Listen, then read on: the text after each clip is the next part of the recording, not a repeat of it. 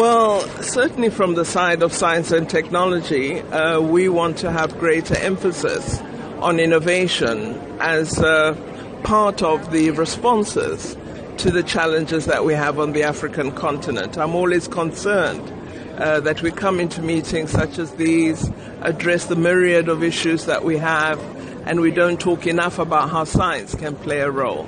So I'm hoping that we're going to be speaking about utilizing innovation, investing in science and technology, in research in particular, producing new knowledge, and having novel solutions to the problems we're confronted with. We recently did an interview on Newsbreak where economic experts have advised that science and technology is the secret ingredient to entrepreneurship in Africa. But challenges are faced because not many Africans can access, whether it's mobile networks or technology. How do you hope this forum can change that?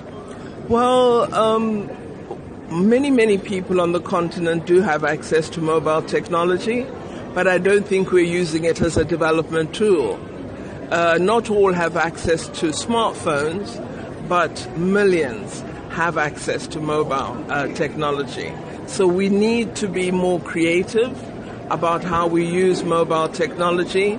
We need to see mobile technology as a resource for development. So when we provide information about health matters, for example, if we could send the messages via mobile, we would reach 70% of the population of Africa. So I think governments need to become a bit more modern than they are at the moment, because the people have moved on. The people are using technology. You know, walk around, everybody is online in one way or another.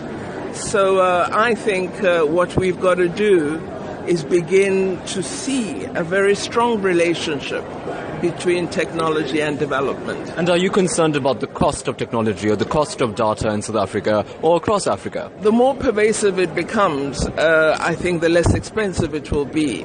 And if we conceive of it as a response to economic opportunity and to development, the cost should come down. We should encourage more young entrepreneurs, support them to begin businesses that are technology supported. In that way, then the costs come down, because, you know, just the basics of supply and demand, the greater the use, the less the cost.